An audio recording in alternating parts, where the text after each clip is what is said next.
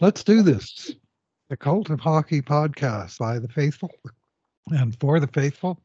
I'm Bruce McCurdy of the Edmonton Journal's Cult of Hockey, and I'm here tonight with my colleague Kurt Leavins, pinch hitting for David Staples tonight. Welcome, Kurt. Hello, old friend. How you doing? I'm doing pretty well tonight.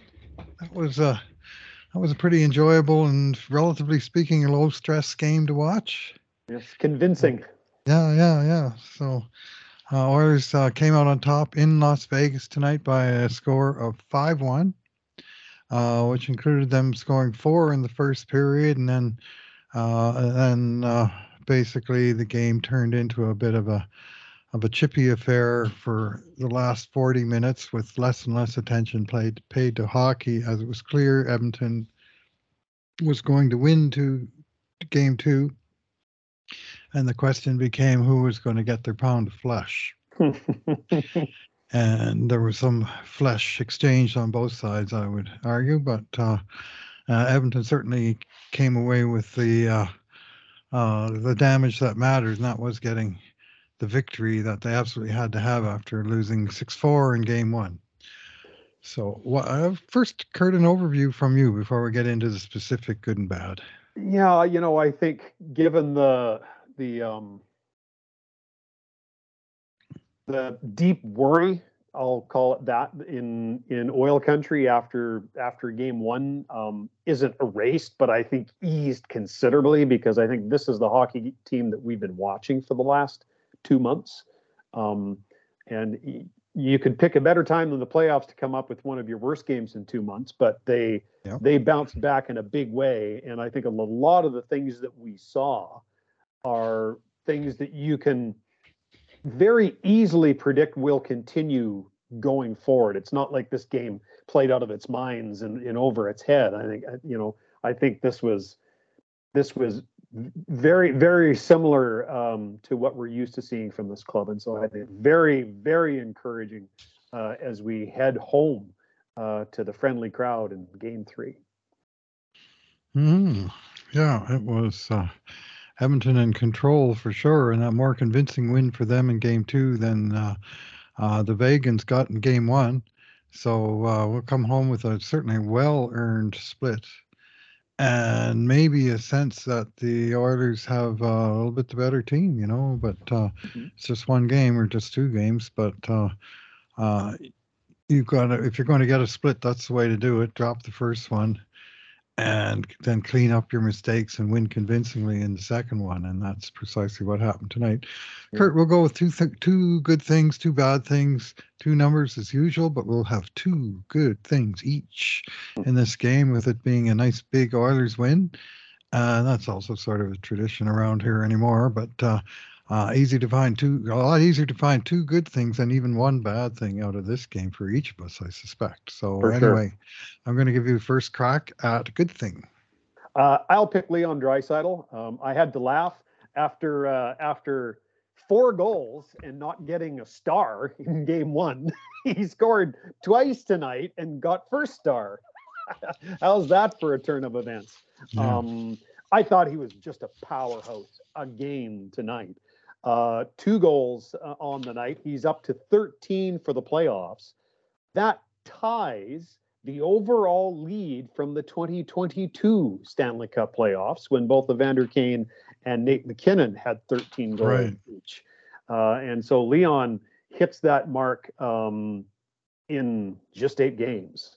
And you know what? He was not only dominant on special teams, he was dominant 5-on-5. Scoring chances 5-on-5 with him on the ice were 5-4, just 1 against. He was 56% the faceoff circle. He battled defensively. In particular, I have in my mind that one play early in the game in the defensive zone where he won a puck race by stretching full out. God knows what his what his wingspan is from toe to tip of the stick. But that's exactly what he did to deflect a puck out of the defensive zone into safety. Right. When you see the best performer in the 2023 Stanley Cup playoffs diving full out to tip a puck out of his own defensive zone, you know that he means business. And he's I would submit he's been the best player on the ice for both games in this series. The difference, of course, being tonight the Oilers came away with the win. But He had a lot Draisaitl more is help playing. tonight. Yeah, he sure did. There was way more than one or two players going tonight, but he continues to be dominant. And at this point, Bruce Cassidy has to be wondering, surely, what do we do to slow this guy down? Yeah, well, he had 4 shots, 7 shot attempts, a couple of hits, a couple of takeaways, and 0 giveaways. And he was he even blocked a couple of shots in this game. Just so all positive stats along the board.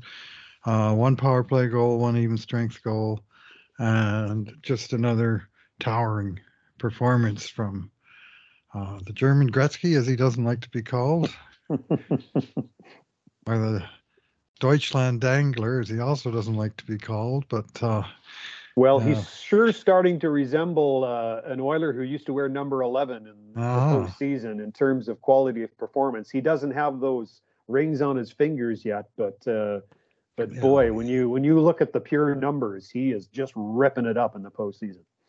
Well, Kurt, he did. Recently he's turned up on a couple of per game type lists where he's now past 40 games. And if you set that as your bear, which is a little bit on the low side, but he just slides nicely in between Wayne Gretzky and Mario Lemieux on the per game points and goals. He just passed Gretzky on the per game goals streak. And I mean, obviously that'll change if he gets shut out a few times, but he got 2 more tonight. So that stat will be padded a little bit more. Yeah. And when you're talking about all-time legends of the game, I was waiting for like that one. Those 2 guys. Well, how about this one? When his 11 goals in 7 games became the first NHLer to do that since Newsy Lalonde in 1919, 104 years ago. That was the year they actually didn't finish the Stanley Cup playoffs because of the outbreak of the Spanish flu and the death of Montreal Canadiens' Joe Hall in Seattle way back. And I think Seattle's last crack at the Stanley Cup, to be honest. But anyway, it was, I mean, you were talking about absolute legends of the game, and Newsy is one, for at least for those of us historical types that like to dig way back into the distant past. He was an early superstar in the game, Newsy Lalonde. Well, when your name starts to get mentioned, not only with Gretzky and Lemieux, but with Newsy Lalonde and Cyclone Taylor. Yeah. You're doing something. Yeah. Well, he's doing a lot, and it's good to see. And you're right about him stepping up his game for playoffs, and that's something I personally was counting on, but I'm still pleasantly surprised to what level he's playing at this moment in time. He's just on a higher plane. So my first good thing is almost how boring this game became. I have some scars, the Miracle on Manchester, that left a scar. The game 1 in Carolina in 06 when Edmonton had a 3-0 lead and let it get away, right? The game in Anaheim when Anaheim scored 3 goals with the goalie pulled and then won it in double overtime, where they had a big lead and the game seemed to be in charge, and then somehow they let it get away on them. Those are the worst. The worst.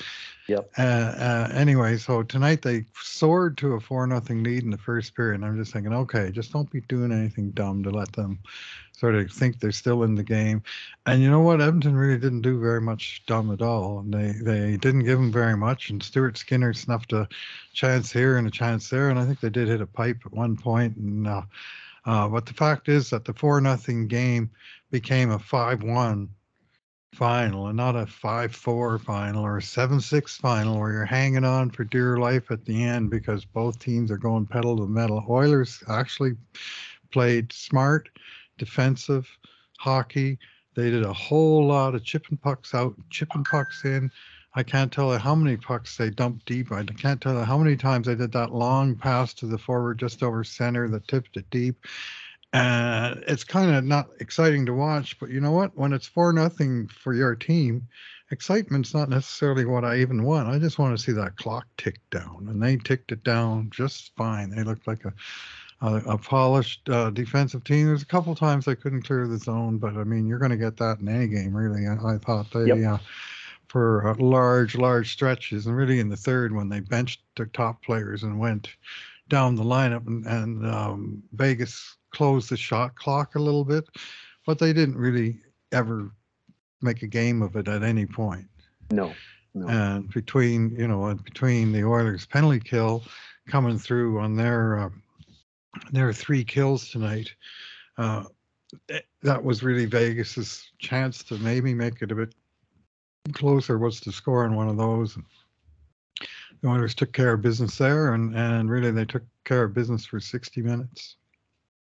Yeah, and I thought in the back half of that game, if I can call it that, I can think of 3 players that wouldn't be considered stars on this team, who I thought played critical roles in that boring final 30 minutes. Mm-hmm. Right?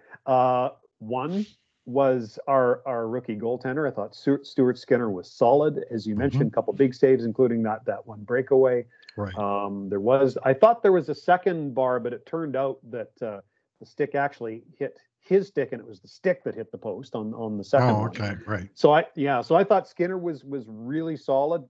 Probably his best game of the playoffs. He wasn't spectacular, but didn't need to be. Right. I thought when you look at a guy who has struggled in these playoffs, Vinny Desharnais tonight, $1.59 on a penalty kill that was a perfect 3 for 3. And so that is a nice development from a player who I really thought that they might sit out tonight. So I'm happy for him. And I want to mention Derek Ryan, because you know what, he's not a guy who earned a star tonight, but I must have counted a dozen smart little plays that he made.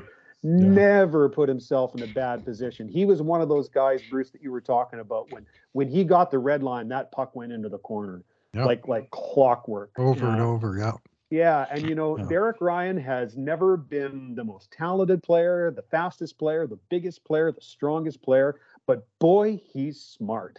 And I admire how he uses his head out there, and I thought he was noticeable in a very good way in that uneventful denouement to this game that you so rightly point out. No, he was very solid. That's a very nice choice by you, but he's not your second good thing. So who is? My second good thing is Clean Costin. All right. And you know what? Clean didn't have a perfect game. He was -1 a night and had a bit of an unfortunate giveaway up the wall, which did lead to the one Vegas goal against. But you know what? I think when you play in the bottom 6, what you're looking to do is make an impact on the game, an overall positive impact on the game, no matter what you put down on the score sheet.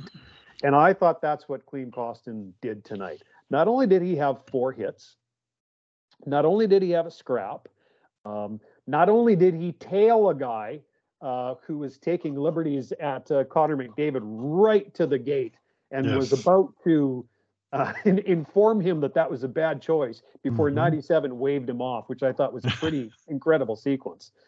It was good on both parts. Yeah, right? That's the right thing to trail that man. We got this. Just leave him be. Let's not give him a power play. Let's walk away. Yeah. But then with the game well out of reach, Clean Costin out on the ice, blocks a shot, is seriously hobbled. There's no way for him to change, so he hangs in there on pretty much on one leg. Puck comes to the point, guy winds up. What does he do? He steps in front of it again. Same foot. Same foot. And I glanced up at my screen, and every player in the Oiler bench was on their feet, hammering their sticks against the board as he hobbled off.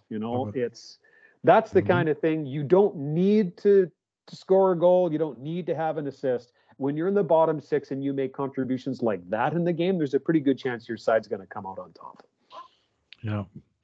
Yeah, well, it wasn't quite as epic a sequence as that time in the regular season when Vinny DeHarnay blocked 4 David Pasternak slap shots in a row. Uh, But I mean, that was one of the old timers. But this one was, I mean, he hung in there and he just got right back in that shooting lane. Boom, sure enough, same foot. And he was feeling it, but he went down the tunnel and he must have walked it off because he felt good enough to come back and get in the fight.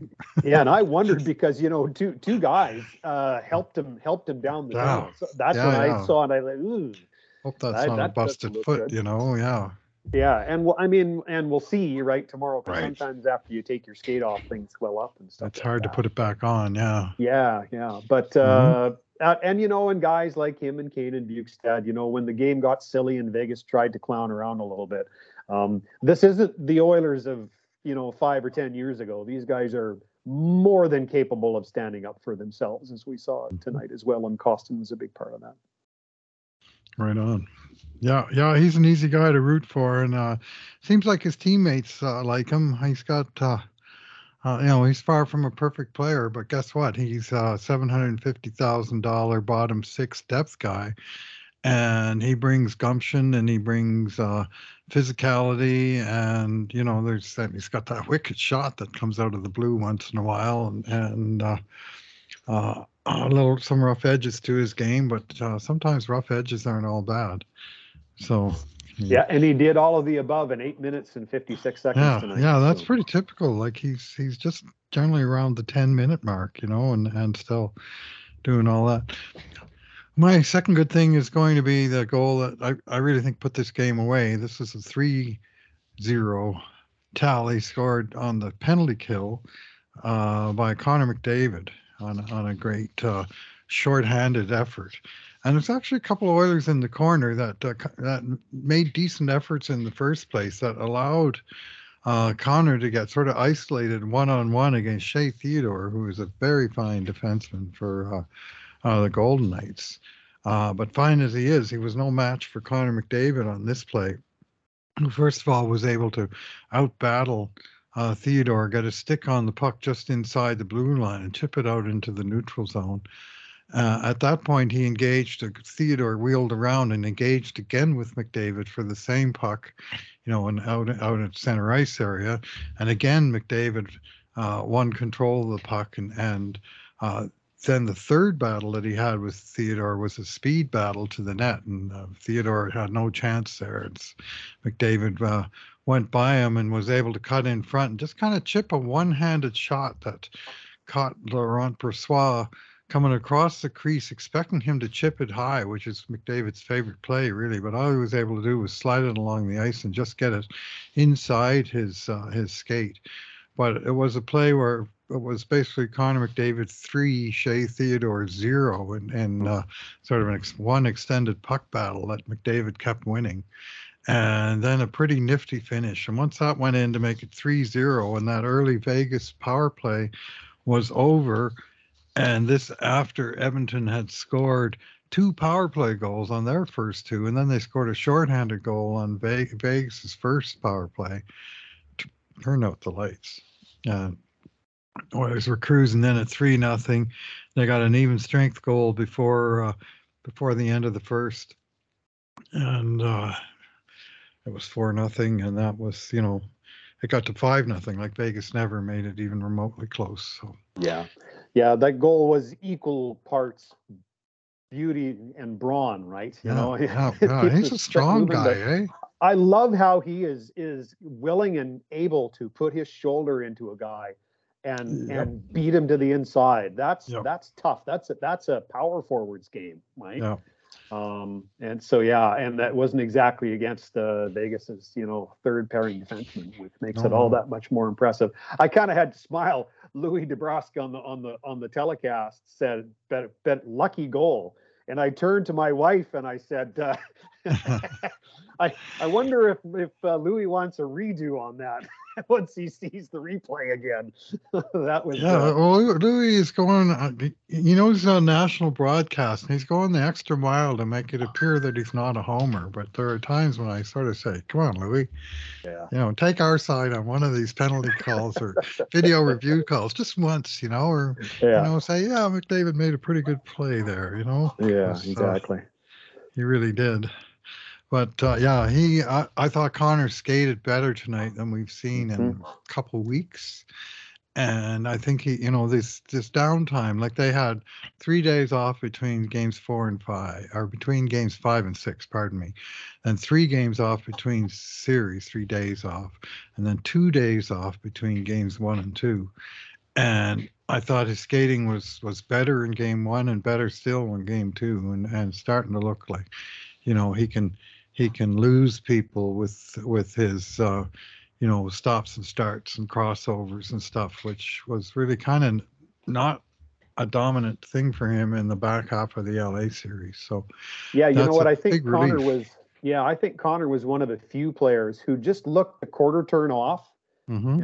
In the last couple of games, and I would Mm-hmm. include, Hyman Yep. and Kane, I think in that same sentence. And all three guys I thought looked way closer to their usual. So Hyman had a terrific game tonight. He's going to get a high grade. 3 assists, led the team with 5 shots on net. Kane co-led the team with 5 shots on net. And was a general menace. +1 and a 24 minutes and penalties to also lead the team. And just was in everybody's face, including that lady with the black and shiny dress that was giving him the double bird from the stands on row and he 1. Was and blowing her kiss back. I saw a tweet from someone, hang that in the Louvre. Yeah, well, yeah.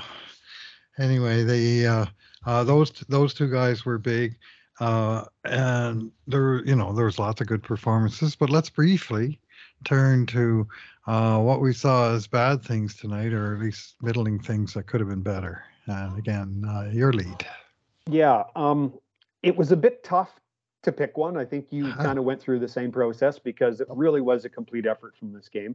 I'll pick Ryan Nugent-Hopkins, but with an asterisk.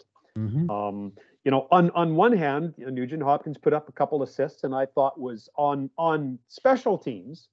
I thought he was effective, and probably earned his pay from that standpoint.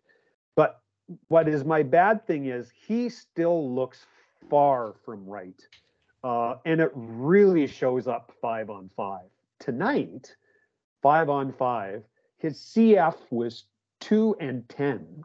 16%, which is as low as I recall seeing this year. Scoring chances for or against were 1 to 5 with him on the ice, and high danger 0-2 with him on the ice. Now, so much went right tonight that it isn't a problem, and his contributions on special teams are notable. But in a long playoff run, you're going to need your third best player to play way better than he has played so far these playoffs. I don't know if he's hurt. I don't know if he's sick. But he's not the Nuge that we watched the entire regular season. And knowing the quality of the person, I'm absolutely positively guaranteeing that he's giving us everything he's got. But that is what leads me to think the guy must be down a court because something's not right. Yeah, well, he's. I noticed his special teams play as you did, and I'll be grading him favorably for that. But he's far from the full guy that we had. He was winning so many puck battles this year, and I thought, he was looking stronger, and he was looking more confident that he would just go in there and come away with the puck against whoever. And seen less of that in the playoffs, and wonder if there's a physical reason or malady of some sort behind it. But and I do wonder if it's a lower body injury or something right. like that, Bruce, because the other thing we're not seeing, which is typical Nugent Hopkins, is those backtracks and those strips of pucks. He's Mhm. usually great in the neutral zone, and we're not seeing that right now. And it's just atypical of him. Right. Yeah. Well, that's totally fair. Yeah. Bad things. I'm so struggling for bad things. I'm not going to complain about the refs, which I've been known to do on rare occasion. I'm not going to. Um, I got no real issues with the Oilers, even when they, in the third period, they backed off a bit and gave up a little bit, but not very much. And I mean, the shots got closer, but not that many dangerous ones. Uh, I guess I'm kind of forced to pick the one play that cost a shutout, and even there, it was just very small things. It was a failed clearance along the boards by Costin, and then there was a pass from the slot where McDavid got a piece of the pass and deflected it up in the air. So it's not like he got badly beat. He made a play that's going to win it for you, usually. And then it came up towards Matthias Ekholm, and he tried to reach up with his glove rather than engage the stick of the goal scorer, who was Ivan Barbashev, with his third goal of the series, and Barbashev was able to backhand whack the puck right out of the air, right in front of Ekholm's glove, just under the crossbar height, and whack it into the net. So, I mean, they made a play. It's hard to say anybody really screwed up on that play, but the bad thing was that Skinner lost his shutout. So I'll go with that thin thing. I mean, if it was 1-0 at the time and it sent the game to overtime, I'd be a lot more upset about losing that shutout. But in the playoffs, I don't care about shutouts. You just want to win games. Yeah. And the goal was properly allowed. I think they looked at it in case it was a high stick, but I think really close. What it was to take a baseball analogy, what that was a liner into the gap, right? Belt high fastball, and he drilled it into the gap. Indeed, that's a good way to put it. And so that's my puny little bad thing. I'm in a pretty good mood, so I'm not going to rip anyone. No, don't blame you. Yeah. So what have we got left? Numbers. One number each. Again, you go first, Kurt. My number is 7. The last 7 times the Edmonton Oilers have lost a game, they have won the next game. They are 7-0 coming back from losses. And the score in those 7 games, bounce back games, I guess I could call them, on average 4.7 to 2.6. And the power play is at 45%. That's pretty convincing. Yeah, right. So it's it's a resiliency that we have seen from the team, maybe not all, but for much of this year. And I have to say, while a lot of people were really wringing their hands pretty vigorously over that loss in game 1, I wasn't losing sleep over it. I wasn't happy with the performance, but I just knew that A, that's not typical of them, and B, I could recall a dozen times this year when they bounced back strong from subpar or poorer performances. And so I kind of expected something like that tonight. I won't say I predicted the dominant performance that we witnessed, especially over the first 20 minutes. But when you've followed up your last 7 losses with 7 wins in convincing fashion, it means that you're made up of pretty good stuff, and you have self-belief that you can bounce back. Yeah, of course, the big example of that was Game 4 in Los Angeles, where they lost Game 3 in a controversial fashion in overtime, and then Game 4 they fell way behind early, and they just fought their way back and found a way to win that game also in overtime. That was the biggest test. But yeah, I've always liked a team that can end losing streaks at 1. Yep. That's the way to do it, and these Oilers have been pretty consistent at that. And many times, including tonight, they've done it in very convincing style. So sometimes with clubs in that situation, there's grease on the rope. You're trying to climb up, but as fast as you move your hands, you're still sliding down the rope. Right. whereas these guys seem to have a pretty good grip on things. Yeah, none of this Blue Jays 5-game winning streak followed immediately by a 5-game losing streak, where you're going nowhere and you're just banging your head against the wall because one week it looks like your team can beat the world, and the next week, It must be May. We both have baseball analogies. Yes, it's baseball season for sure, but it's still hockey season. I was going to go with 124 minutes and penalties, which was an awful big number of penalties from this game, but I'm going to stick to something a little more Oilers positive, and that is the power play, which scored 3 times tonight. The power play scored 3 times tonight, and their playoffs percentage success went down.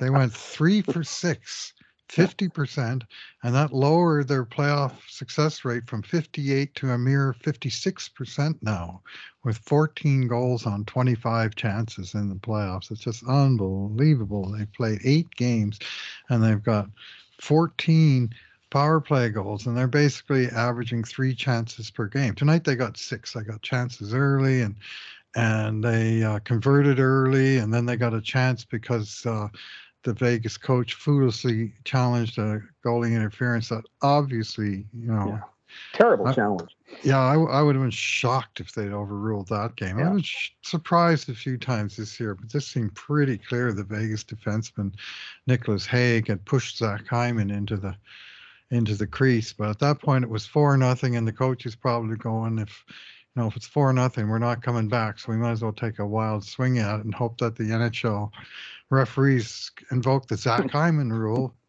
and disallow another goal, but not this time. And Zach actually was innocent this time. I mean, some of those goals should have been disallowed. I think not quite all of them. There was 7 during the season, but this one was a clean goal. And so they got their chances, and they converted even the last one in the game, which, they were going for a record. They could have put their big guys out there, but they put their second unit out, and then they put their third unit out. Yeah.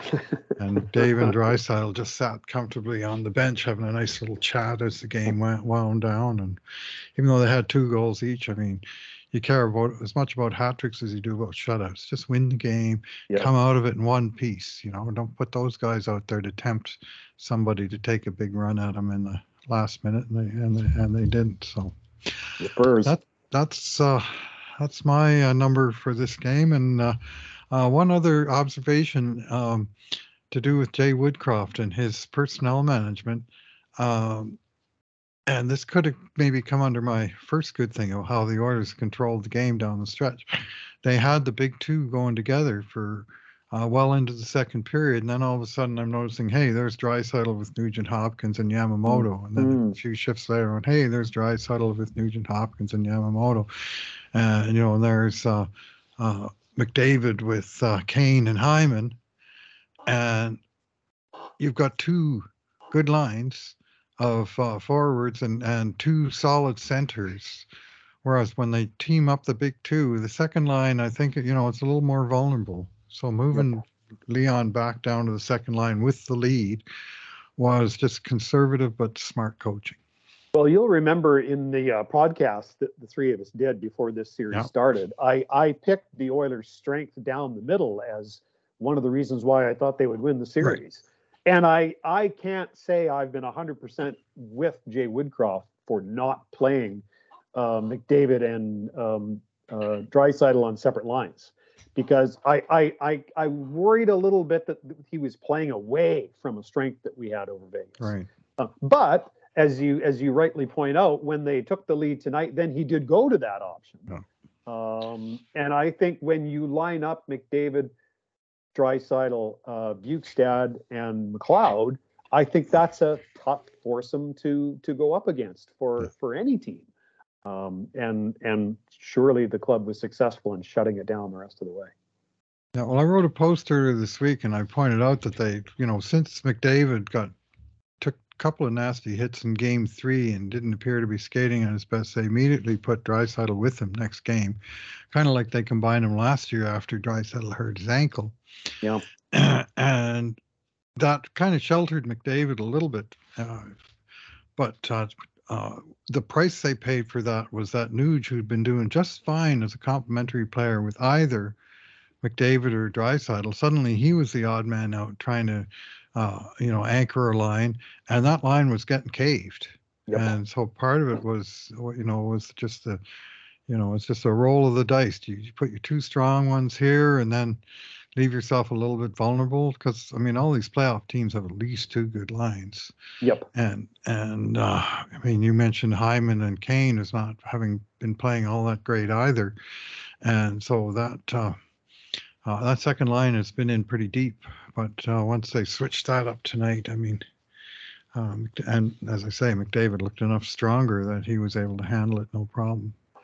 And then the third, they just basically went to bottom sixers and depth players and Kane and the bigger, stronger, tougher guys that weren't going to come out on the short end of the physicality, and that worked fine. There's nobody going to beat up the Edmonton Oilers this year, Kurt. No, for sure. And to your point on setters, I know that Bukestad played 15-51 tonight, and McLeod played 17-25. Yeah, McLeod led the way at even strength for centers, and he had a pretty good game. Couple of moments I kind of raised an eyebrow, but 3 shots, 4 hits, and he was pretty engaged and good on the PK. So if he's your 4C, right, you're in pretty good shape. Yeah, agreed. And I thought he skated particularly well. Yeah. I agree. He wasn't always perfect with his decisions, but he had his wheels going. Right on. All right, Kurt. Well, I think that wraps up, unless you had any final observations heading home for games 3 and 4. No, I think there is an advantage, even though lots of people like to poo-poo home ice advantage. I think having last change is an advantage. I think the Oilers crowd is an advantage. And while I know there's lots of people who don't think momentum transfers from game to game in the playoffs, and I think there's a modicum of truth in that. I think the Oilers will feel confident in the effort that they put forward in game 2. And when you have a team filled with offensively gifted players like the Oilers, if they feel confident, I think the opposition is concerned. Yep. Vegas will be Bruce Cassidy and company will be staying up late the next today and tomorrow trying to figure out some counter strategy, because they came out second best tonight and it wasn't particularly close. Yeah, they'll be giving the old VCR a workout. Right on. All right. Well, we'll look forward to game 3 and 4 in the coming days. I'm going to let you get back to doing what you were doing, and thanks for taking a little bit of time out to fill in for David tonight. He's at his dad's celebration of life, so we wish David and his family well during well, it's a tough time, although I guess enough time has passed that they're actually able to celebrate the full entirety of his life as opposed to the end of it, which tends to loom the largest right away. So anyways, we'll be back with our regular cast and crew probably on Monday night, and I think you have the grades on Monday night, so we'll handle it that way. But in the meantime, thank you very much, Kurt, for stepping up tonight. You bet. No problem. And my best thoughts to our teammate David, and looking forward to reading your, as always, expert game grades when they come out later this evening. I haven't even written a word yet. I'm a slow writer, but I like to wait till the game is over before I start to write about it. So I have it's an actual ending point to the various threads of describing the action. I got lots of notes, but I still got to write. So it'll be a bit later, folks, but that's the price you pay for my particular way of doing it. And you guys are you guys are newsmen. I'm not. I'm a dilettante. I just got no journalism degrees or any of that kind of stuff. But I'd say you do a pretty good impression of a journalist.